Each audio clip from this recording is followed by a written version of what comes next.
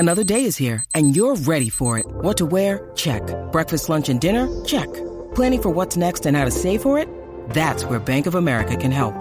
For your financial to-dos, Bank of America has experts ready to help get you closer to your goals.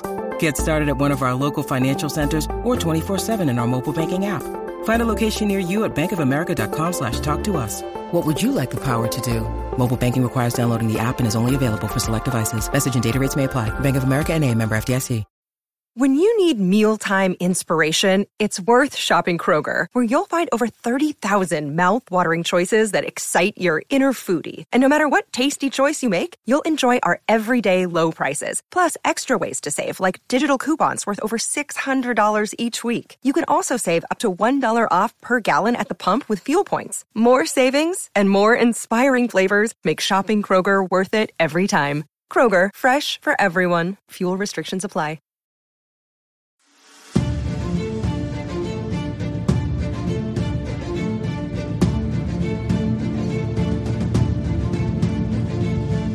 From the southernmost point of Dorne to the lands of always winter and what is west of west and the shadows in the east, this is Casterly Talk. I'm Ken Knapsack. And if you knew how many times I just had to do that intro, you'd point and laugh at me. From the Dornish of the southern to the things, one of those days, one of those weeks, just a podcast. This week, we missed last week. Apologies. Life schedule, blah, blah, blah. You know the drill. I hate missing shows. We do them generally Friday, sometimes Saturday. But it just happens, and you have to be okay with that. You have to be okay with that. This is a podcast first. It always will be a podcast first. There's no YouTube this week. We might return to that at some point. To be honest, the idea of talking about Game of Thrones, even if it's The World of Ice and Fire on YouTube right now, is exhausting. But we're going to get back because Thomas Risling's going to come back. We're going to get more into the Dance of the Dragons and Fire and Blood and all those kind of things. But I got to talk about something else because it was on my mind. And when something strikes you, we do this a lot over at Force Center. When something out there in the Star Wars universe strikes you, you want to talk about it, you talk about it. And something in the Game of Thrones fandom, universe, world, whatever you want to call it, struck me this week. We get this question from time to time. We got it in Season 8, right after Season 8. We got it recently. We're going to get it again. In fact, we're going to probably talk about it again because the answer changes. The answer will continue to change, thank God. Thank the gods, all 7, and the extra ones. And that is, what will the legacy of HBO's Game of Thrones be? It's difficult to answer. We can point to other shows' track records, and I'm going to be doing that here right now, mentioning shows we've mentioned before, but there's a reason it's on my mind. Look, all right, the quality of Game of Thrones went down from pick a season on, and that's kind of my point. From season 2 on, the show wasn't as good as it used to be. That's something a casual fan or a pretentious fan or an enlightened fan, fans are going to say. My point is, it doesn't matter. It's going to be said by a lot of different kinds of fans, not just one. I always talk about season 2 as being one of my favorite seasons because season 2 came out of left field a bit for me. I didn't think I liked it as much as season 1. I mean, I liked a lot of things. No way. I mean, don't get me wrong. I liked, there was that one part, and I liked that part. Ooh, that part was good. But it wasn't as good. That happens a lot. That happens a lot with shows and movies, and we see it, and it's not just today's fandoms. It's always going to be that way. You're always going to look at what came first when your expectations were lower, or in some cases where your expectations were exceeded. Maybe you were a book reader, and you're like, there's no way they can get that wrong. Oh, all right, they did a good job. They actually captured that. Anyways, even someone like me, when I say that, I don't just mean a positive Game of Thrones fan. I get that a lot in Star Wars. You're a positive Star Wars fan, and it's, quite frankly, often used, not always, let's make that clear, not always, but often used as an insult, as a way to write off my thoughts and insights into Star Wars. But you're a positive fan. I'm the same way in Game of Thrones. I love every season. when I say, yeah, season 3 might be my least favorite season. I mean, we're splitting hairs here. And I love season 8. Unabashedly. Love season 8. Like almost everything about season 8. But it's just me. I'm not here to debate that. I can't debate, quite frankly, the debate around season 8, season 7, season 6, season 5, season 4, season 3, season 2, and midway through season 1. There's always going to be those conversations. I'm a Simpsons fan. You know how many times I've had to tell people? Actually, some of the later Simpsons seasons, especially the late teen years, early 20 seasons of Simpsons, contain some of the best writing. Nah, the show went downhill. Yeah, okay. But I'm here to tell you, some of the best writing is during those seasons. That's just the way it is. But, hey, I'm with you. Season 4 of The Simpsons still might be my favorite season. Season 2, season 3, you know? That's what was there. I'm a Saturday Night Live fan. I study Saturday Night Live. I study the history of it. Yep, used to do improv and sketch, the Groundlings and all that stuff, and wanted to be on the show for a long time, so I had a keen and active interest in it. Not as much anymore, but still love the show. It's an institution. I love everything about it. I love the history of it. And if you're a fan of Saturday Night Live, what do you hear about every 2 or 3 seasons? That's not as good as it was last season. Well, it wasn't as good as the last cast. They've been hearing that since 1976. The show started in 75. It's the way it's always going to be. But thinking about the legacy of Game of Thrones a lot this week, and looking forward to the time where it will change, where it will not seem tarnished, and you will not run into those who are ready to tear it down. Which, by the way, are people who just drive me crazy. Don't like it. Move on. Have problems with the plot points. There's a lot of listeners here, a lot of you regular callers, even guests and contributors and co-hosts on this show who have big problems with certain things in certain seasons. You don't see them trying to tear it down. You don't hear them trying to poke holes and tear down and knock down the show like a castle on top of Cersei.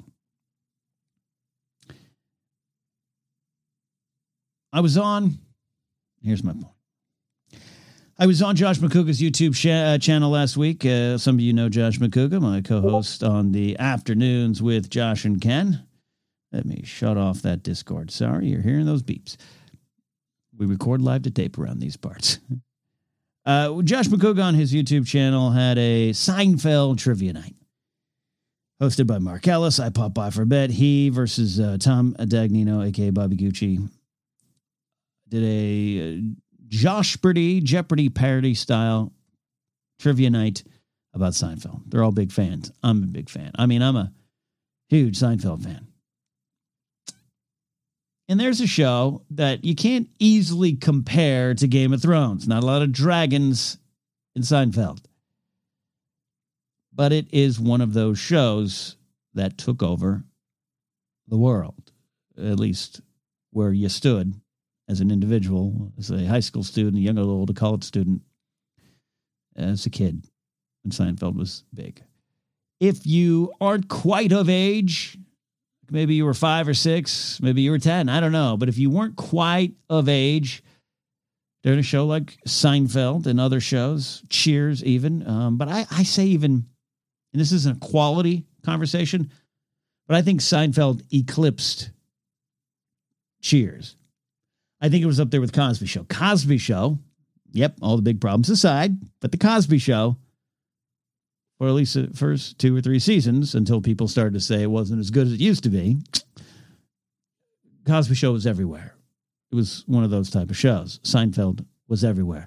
It was on Thursday nights, 9 p.m., must-see TV. Friday morning at school, you and your friends were discussing last night's Seinfeld. No DVRs, no TiVos, no Hulu Live, no YouTube TV, nothing. You sat down, you watched it on your local NBC affiliate, and you were talking the next day, and it was everywhere. They were on the cover of magazines, all that stuff.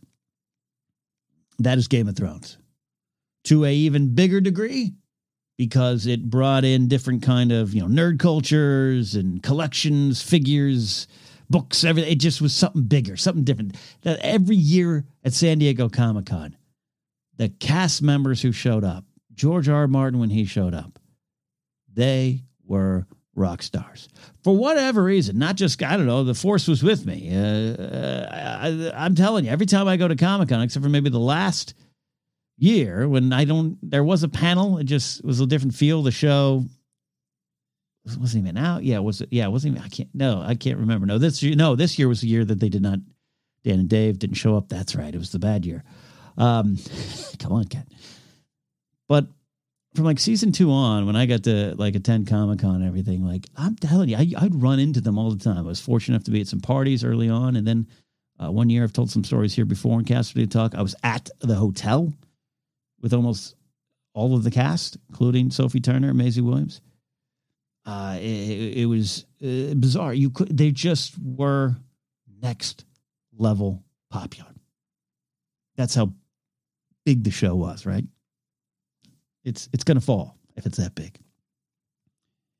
But the thing is, it hurts me. It hurts me. I'm one of those fans. Maybe you're like me. It hurts me when I run into just over the top, overt negativity towards season 8. I was just doing an event. I was hosting a little side gig for a events and adventures type of club, where they usually meet in person. They were doing online. So they brought me in to host a Game of Thrones happy hour night. Talk about Game of Thrones and everything. Small amount of people attended, but we had good conversations. It was fun. People love the show. People have opinions on the show. I want them to have opinions on the show. But then, there was the one tossing, it was just lazy writing. And I'm not even here to fight him on it, because there is such thing as lazy writing, and shows do change. I'm a big fan of Rescue Me. Season 1 is perfection. Season 2 is great. 3 or 4 or 5, get a little weird. Show about firefighters, and they don't even fight fires for like 3 seasons. Then it pulls itself together and it's not that it got worse and then it got better. It was a different show. Game of Thrones was never really a different show. Everything switches, I think, after season 3, when most of the cast, the Starks and Catelyn Stark and Ned Stark, everyone's kind of gone. It's a different feel. It's different characters, but I think it stays the show that it was all the way through. Rescue Me is a show that I love. It's one of my all-time favorite shows, but it's a different show in the middle seasons. It's going to happen. But it hurts me. I get defensive. Get that way with Star Wars too.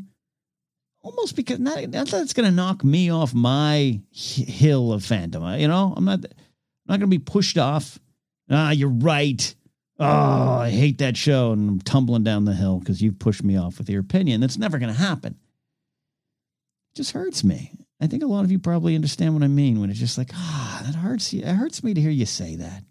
It's because, number one, you might be a little off base, or 2, just look at it a different way. I go to season 8 of Game of Thrones. It's just, there's so many things. Like, I knew after episode 2, it was a lost cause. That's when I started muting things and people and phrases and hashtags.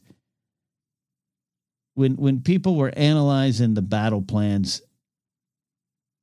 in The Long Night, which, by the way, I do too, and it's fun to do that. I love doing that. Love doing that in Star Wars too. Love kind of those what ifs. What if they'd done this differently? Well, I think that's part of the fun. But it was being used against the show. Now, I still love sending the Dothraki to their doom. I love it. You set them up all through the show. Robert Baratheon warns you. And Daenerys Targaryen shows up with a Dothraki horde at her back. He's telling you. Joffrey tells you. Then we see it, season 7, the Loot Train. Oh, that's one of the greatest moments in the show, right? Bronn starts hearing that rumbling over the hill. Horses, dragons, Dothraki mowing the Lannisters down like it's nothing. Like it's nothing. In pro wrestling terms, they got put over big. Thousands of Dothraki on a horse. Well, not one horse, but a collective horse on horse heads. 10,000 Dothraki riding their horses, bow and arrows. They do it almost for fun, Jaime Lannister described it as. So you put them at the front. Dothraki are not going to be at their best standing still behind castle walls. You got your battering ram. You throw in Ghost and Jorah. and then Melisandre shows up and lights the steel they have in their hands. Oh, man. I'm looking at that going, yes, this is a main event match I want to see. The Dothraki versus the Whites. Boom. And in pro wrestling terms, again, it's a squash match. The Dothraki have been put over and built up, and they're swiped away like nothing. And it's horrible for Danny to watch. It's horrible to watch all of them, including their culture, almost be wiped out to nothing. That's powerful to me. It works. It was used against the show. It was torn apart. It was part of people's understandable conversations about bigger social issues. But that's when I knew season 8 was a loss, and I wanted out of following along on Twitter. Because it hurt me. It hurt me. Seinfeld is a show I loved, and every week I'd watch it, tape it on a VCR, maybe watch it again, or maybe wait to the summer, right? You had to memorize every line, man. You'd almost write down the lines you loved, and you'd meet the next day and you'd talk about it with your friends, and it became part of your lexicon, your lingo, your own little tiny connected culture at high school or college or wherever you were. Larry David, co-creator of the show. I'm a big fan of Larry David. Love Curb Your Enthusiasm. He leaves after season 7. Seinfeld goes for 9 seasons. David leaves after season 7. Automatically, the conversation started. Well, it's not going to be as good. In season 8, season 9, Jerry Seinfeld's at the helm. There's a little bit of a pacing change in the show. He removes the little stand-up buttons. And the show has a slightly different feel. But at the time, it was though the curtain had ripped in two. The temple was collapsing. Seinfeld wasn't as good as it used to be. People just assumed. They were ready for it. Oh, Larry David's gone. There's no way the show's going to be as good. He brings the edge. He brings the edge. Old Jerry can't do that. And then Larry David comes back for the finale. And, well, the rest is history, so to speak. Not a very well-received finale. It's been years since I watched it, but I remember going to school the next day and being like a little shocked it was hated. And this is what, 98 range. So the internet conversation wasn't there, wasn't present, wasn't prevalent, even though you might have had a website or two out there. There might have been a chat room or a forum. You could go vent and toss flaming darts at Seinfeld then. But without a doubt, it's one of the more infamous bad finales. And that hurt. That did hurt at the time. And the legacy of the show becomes that. What have you done for me lately? And lately, you didn't do much for me. But as I was on Josh McCouga's channel, doing the Seinfeld Trivia Challenge, being part of it, reading the questions, laughing at all the plots, the characters, the catchphrases, and everything, none of us on the show and none of us in the chat room were remembering, that finale sucked. That show wasn't as good as it used to be. There was none of that. There was just laughter, playing along in the chat room, people in the chat room giving answers, getting into side conversations about their favorite bits and moments and characters. There was none of that. There was none of the conversation that had dominated 98 into 99. It's a faded memory. All that remained was the moments we love. Again, season 2 wasn't as good as season 1. I mean, except I like the Arya Tywin stuff. I like the Smoke Baby Demon. Oh, I feel bad for Renly. Bran's cool. Ooh, Laura's getting a bigger part. That's cool. Ooh, Marjorie Tyrell. I like what she's done. Oh, I love that moment where she says, I want to be the queen. Oh, that's great. Braun's awesome. Battle. Oh, suddenly you're remembering all the things that you liked along the way. It's a different conversation. That was us. That was us looking back on Seinfeld. Years removed, yes. But gone were the conversations about what it used to be. And all that was left was our feelings of joy. Not even purely nostalgia, but like joy. Like, oh God, this show still makes me laugh. Game of Thrones still moves me. That's why I still talk about it. That's why I still have Casterly Talk here. I thought about it. Thought about cutting this. Show was over. Prequel talk was whispers. It was rumors. We weren't sure. It might happen. Yeah, there was the books. I love the books. I don't know the books as good as the show, but I've read all the books, and I'm reading through them again, and I've read them again, and I've studied the maps. I've read the books about them. I've read books about the books about the books. But I thought about stopping this. Because why? Why keep going? But then I thought about it. This isn't just a TV show for me. HBO's Game of Thrones was not just a show I liked. It was an experience. It was a journey. It hurt me. It challenged me. It brought me joy. It made me laugh. It made me cry. It made me cringe. It made me have fear. It filled me with tension. It gave me relief. And then took that relief away from me and filled me with dread and sadness all over again. That's why I think it's still powerful to have these conversations and still to relive it. And why? I cannot wait for the day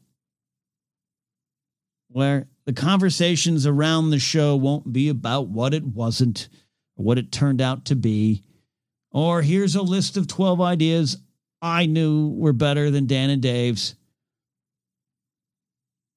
Here's why Dany never should have burned a city to the ground, even though she told everyone in season 2, I will burn cities to the ground. All that will fade away. And all that will remain will be the show that moved us, the story that moved us, the characters that moved us. And yes, the characters that challenged us. I wish more people allowed themselves to be challenged by the events of Game of Thrones. I think it's easier to maybe do that in the books. I don't know, but Star Wars faces this a lot too. And I almost should stop talking about it for a while. The journey of Daenerys Targaryen, it should hurt you. You should be upset. It should feel not right to you because none of it felt right to her. I think that's part of the point. We'll decide that another day. But I'm looking forward to that day. So you asked me what the legacy of the show will be. I think it will be what it always was. For those that watched it with more than just their eyes. For those that watched it more than just, well, I got to watch the cool show.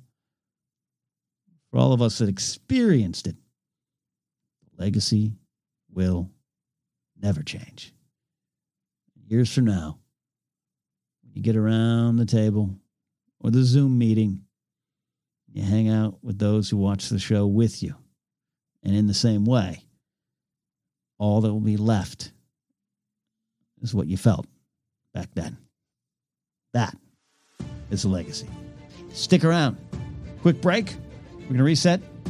And I'm going to take a couple of your calls. It's Casterly Talk here for you and me and the Dragons.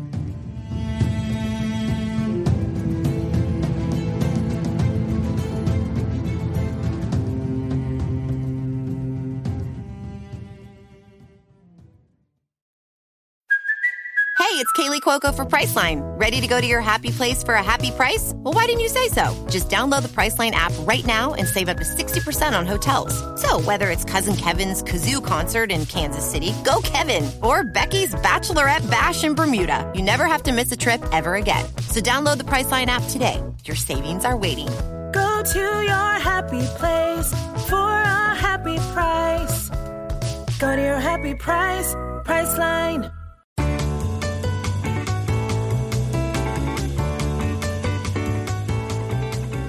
It's time, baseball fans. The new podcast feed, Box Score Heroes, has arrived. This is the new home of the show Behind the Bag with Ken Napzok and Tom Dagnino, and is also the place to find shows like The Legends of the Wax Packs, the only baseball power rankings you need, and My Favorite Baseball, a nostalgic look back at the game we all love, and more. Find the podcast feed on Anchor, Google Podcasts, Spotify, Apple Podcasts, and wherever podcasts are found. Box Score Heroes is your podcast home for everyone with a passion for all things baseball.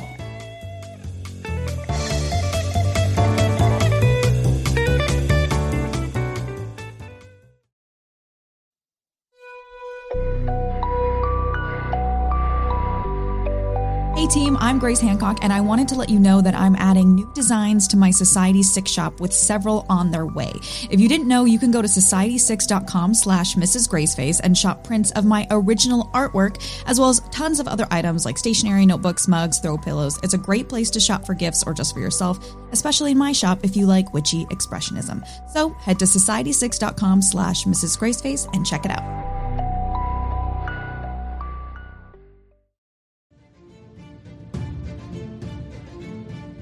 We're back here on Casterly Talk. It's me, Ken Knapsack. It's you, wherever you are right now. Got a couple calls I want to get to. If you want to call into the show and leave a message, you can do it via the Anchor app. Obviously, Casterly Talk is found wherever fine podcasts are podcasted. If you head over to Anchor, you got 59 seconds to leave a message. Please do. Please do. It really is the fuel for the fire of this show. It's what got it really going on Daily Thrones. It changed the way I approach Daily Thrones, which is what this feed used to be way back in the day. So yeah, please do that. Give a call. Got a couple today. We always have one from Eric Monroe. Eric is just one of our great contributors here. Got a great mind for Game of Thrones, and someone who, occasionally he loves this show, loves these books, loves these stories, but occasionally has a good question. Occasionally says, "Hey, man, what if this had gone the other way? Not in the what if fun discussion way, but hey, outside the story, outside the show, like what if they made this decision as creators? Where would that have taken us?" He's got a good one here today. Hey, Kind of Casually Talk. So last week was the 1-year anniversary of The Long Night, which of course was a divisive episode, to say the least. And it got me thinking, not counting, the people that had issues with the lighting, but do you think the episode would have been more well received if, in fact, Jon had been the one that killed the Night King instead of Arya? Now, I didn't have any big issue with Arya doing it. I mean, yes, there's a small little tiny part of me that, wishes it was Jon, because I still personally believe to this day, if anyone is Azor Ahai, I believe it's Jon. But do you think, that would have changed anything with a lot of people that had issues with the episode if Jon was the one that took out the Night King instead of Arya Stark? So what do you think? All right, what do I think? Long Night. Technical stuff aside, problems with the Dothraki aside, Jon Snow takes out the Night King. Is the episode more better received, well received, on a different level? Is it liked?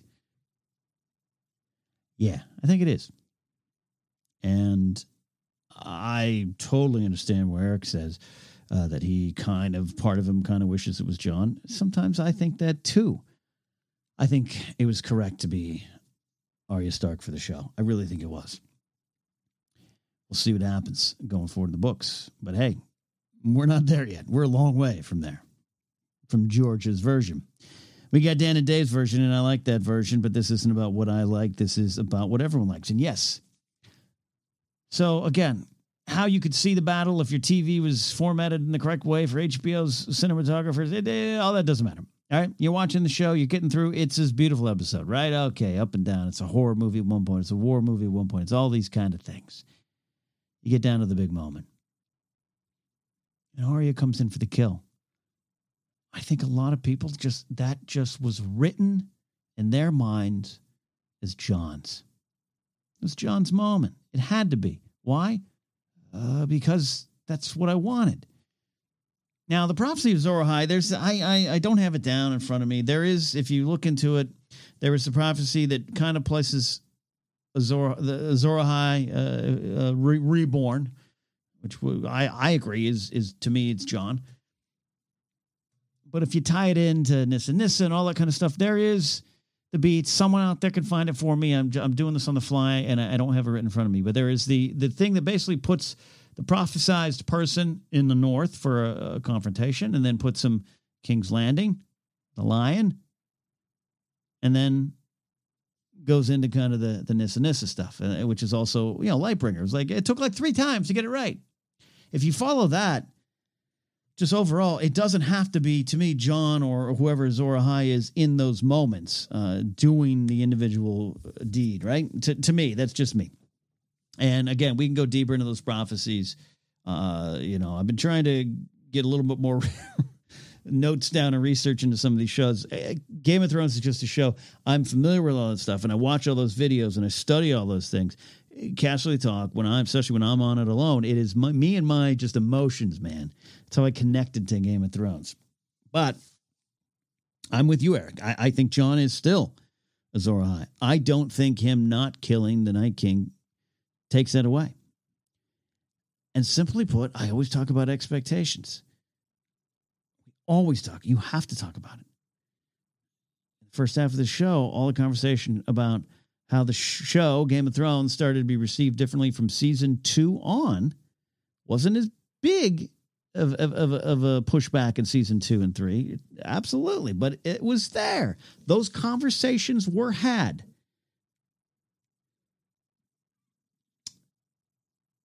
So, case in point, Mandalorian.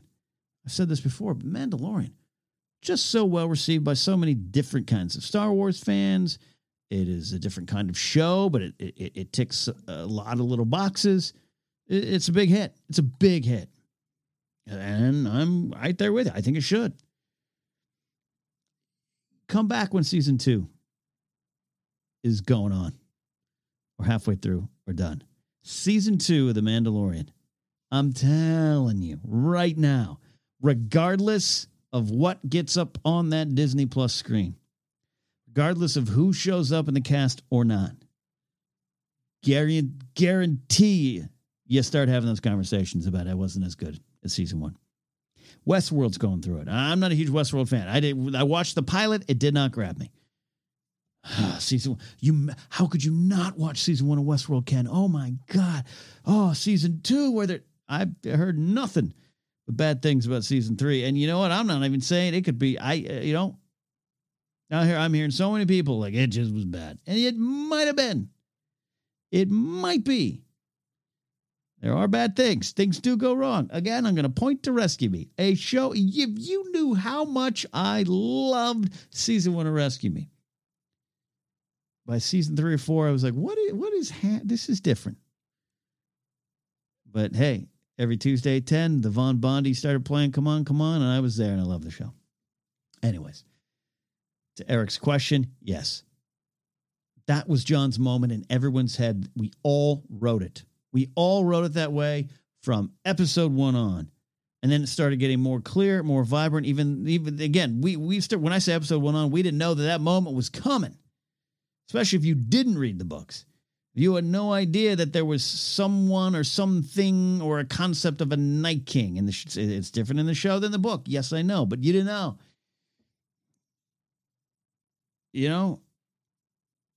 You kind of figured. Is Jon and Dany, there's something going on. Fire and blood, song of them and that. It just all started going. But we started focusing on who's going to win the Iron Throne, right? And it's fun because it was part of the conversation on watching Thrones over at Screen Junkies Plus. Every episode that I hosted, Lon Harris and I would come up with our fun odds to take on the throne. Who had the best odds at the end of this week? It was fun. It's part of the conversation. But that's never the point of these shows and movies. Over in Star Wars town, I always say Star Wars does not want you to ask how or what. It wants you to ask why. Everyone's been flipping out over this Dave Filoni speech on the Mandalorian documentary. Guess what? As they should.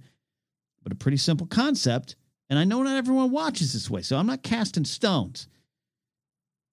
But pretty simple concept for him to come up as a creator and be like, Qui-Gon, Obi-Wan versus Darth Maul. It's not about how cool it is. That's just decoration. It's not about how they're fighting or what they're fighting with. They are fighting for something, but it's the why of the thing they're fighting. Why are they fighting is the more important part of that scene, that sequence in that movie. So we were all focusing on who's going to win the Iron Throne. We never stopped to ask why. So we were all focused on Jon Snow is this. He's the prophecy. He is this. He's the one. He should take the throne. He's the ruler. He's the king. All the while, Jon is saying, please, I don't want this. We're like, no, son, you're going to grow into it, and you're going to love this. It's going to be great. Sit on that Iron Throne. If it's not you, it's Dany. That's who we want. We all wanted that. Me too. I mean, I wanted Stannis, but we all wanted that. So that was his moment, man. He was supposed to win that match, but Jon didn't win that match. He got caught up in stuff. He technically failed. Failed in strategy. Again, something that I sometimes think is part of the point of this. That was kind of a bad strategy defending Winterfell up there in the Long Night battle. Yeah, that might be part of the problem. Characters make mistakes, and you're supposed to learn from the mistakes. They're supposed to learn from them, or maybe not learn from them. Maybe they pay the price for them. Ned Stark made a lot of mistakes. That was part of the point. Part of the genius of George R.R. Martin. This great character you all love died because he didn't adapt, he didn't learn, and some of the events that you love about Ned Stark's life led to his death. Jon failed during the Long Night. There are a lot of, there's those comments. Jon's not a great military leader. Might have been part of the point because he didn't want to be a military leader. So, sounds like I'm getting aggressive or something at Eric. No, this is a great question, Eric, because the answer is yes. That's the answer. Jon Snow rides up like a hero and stabs the Night King right in the chest, not in the back, not in the side, not being choked and dropping a blade, which, by the way, was cool. Jon Snow walks up and says, "Not today, not in Winterfell, Night King." Stabby, stab, stab. Dead. Now look, hard home. It sets it up. It sets it up.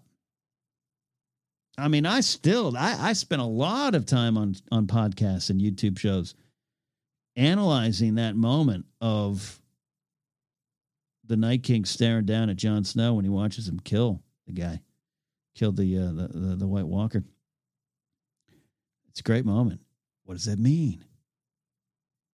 What does that mean? Does that mean Jon is a Night King? Is the Night King a Stark?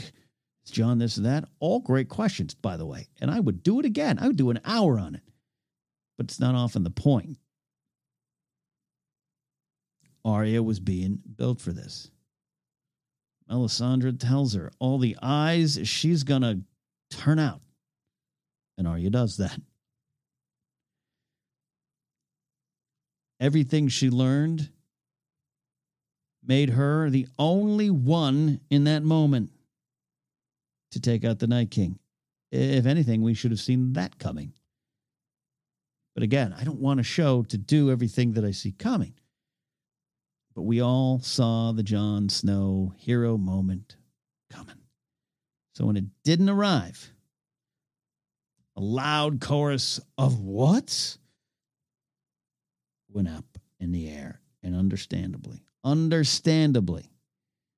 that's why I love season 8, man. That's why I will always love season 8.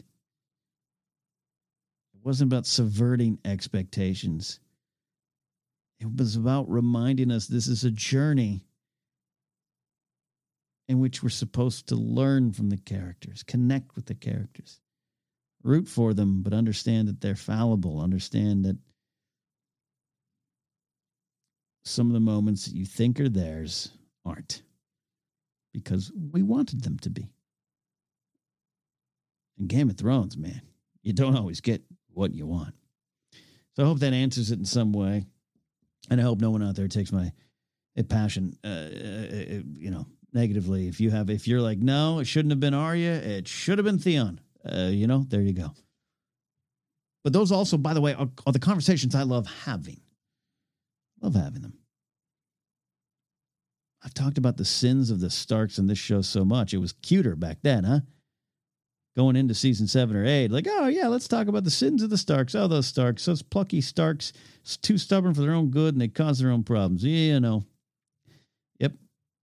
Yep, but now here we are, right? All right. One final question here. Hey, everybody. In the last episode, it was brought up about the score and a possible connection with the 2 tracks, the Tower and Goodbye Brother. And I went and listened to them because I'm a score geek. And my feeling of those 2 tracks is not the connection of John, it's the connection of Ned in both of those scenes, and more of his sorrow that he feels and pain in each scenario versus the familial connection of John and his, you know, what his lineage is. Let me know your thoughts. All right, Jay sent that in. So last week, Mark Meyer, who's a regular caller here as well, always has some great thoughts. Mark's a great cat. Pointed out the Lyanna motif present in season 6 during the Tower stuff. Seems to be present during the early moments. We're talking season 1, right? Ned talking to John, and look, I'm all for those connections. I'm all for some foreshadowing in the music. That's a lot of fun. But I'm feeling I'm right here with Jay. This is a great conversation point that I'm probably not as qualified to answer right now because I'm not a score geek. I love Ramin Djawadi and the score and everything. I just don't have that encyclopedic memory of when bits of music showed up and all that kind of stuff. Mark Riley does. Other people do. But Jay does. Mark does as well. Again, I think there's absolutely some connections there. John hearing about something that he doesn't quite know connects to Lyanna. That is there. That is real. I feel that. But I love what Jay's talking about here. Of being connected. If he says he finds the connection in Ned. The burden of Ned. The memory of Lyanna for Ned. And what he did for her. Promise me, Ned. And what that cost him. That cost him something. It cost him a lot. Just even on the burden. Even if it's something he couldn't feel, wasn't palpable. He had to carry that for a long time. He had to hide it from John. And yeah, probably had no problem treating him as his own. That kind of worked. Again, Lyanna is dead. It's not like she's hiding out and he's keeping it's a different type of feel if it's that. You know? That's his son. But he knows it's a lie. And perhaps I think worst of all, he has to keep it from his wife. And he has to build a relationship around it. How sad is that? His sister means the world to him. She dies in childbirth in front of him. After he, gets in this big battle with the Sword of the Morning, generally considered a good guy. He's got to go back, return the sword to House Dane. Ned and his sister, I think there's some winky going on there. It's emotional time. It's pain. And the whole time, Ned has this wife back home that he wasn't even supposed to marry, but he does out of duty. He didn't even know her, didn't even love her yet, but he comes back and he does. When we meet up with Ned Stark, particularly in season 1, the love is strong. The bond is strong. They grew into a loving marriage, but it was built on a lie. And Ned had to carry that his whole life. That's why Sean Bean is so good. He plays everything about Ned. He's haunted. Ned Stark's haunted.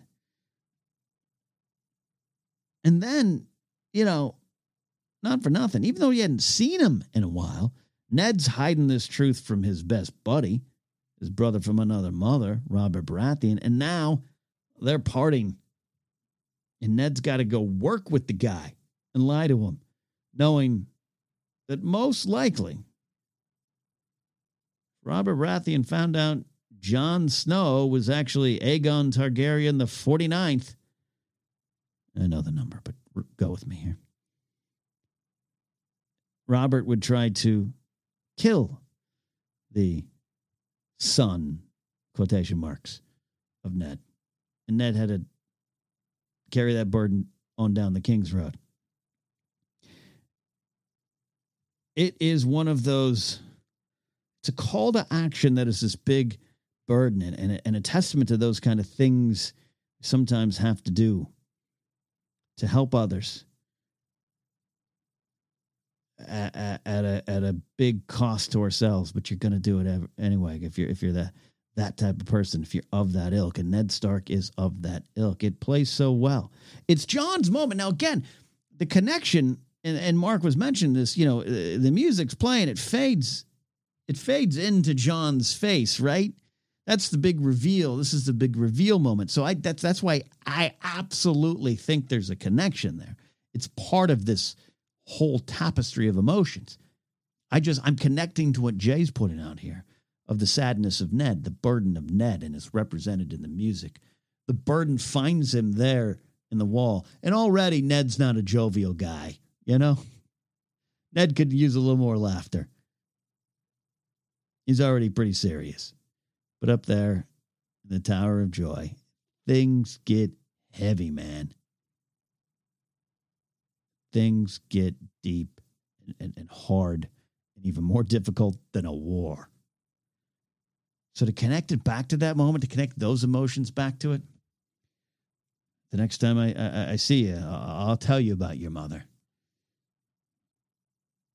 And I think he would have. I think if I don't know how or when, I don't think Ned thinks he's marching down to his death or that Jon's marching up to the wall to die. I don't necessarily think that.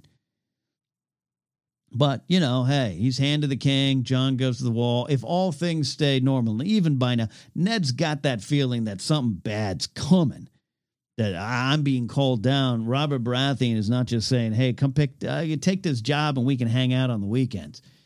It's already, Jon Arryn's dead. There's things going on. But at some point, under normal, no one's thinking about the Night King yet. No one's thinking about a dragon queen coming up from Essos. At some point, Ned's probably thinking, I can probably get back up to the wall. Maybe Baratheon does a procession up there, and we visit the Castle Black and give them some meat and swords and make everyone feel good, right? And then I could pull Jon aside. Maybe I tell him then. I think Ned would have told him. I think Ned would have told him if he felt he could, if he felt he was safe, not beyond the wall, but at the wall. Aemon Targaryen's up there. So I think Ned would have, but he didn't know. Couldn't be certain. And it was a big burden. It's a great emotional connection.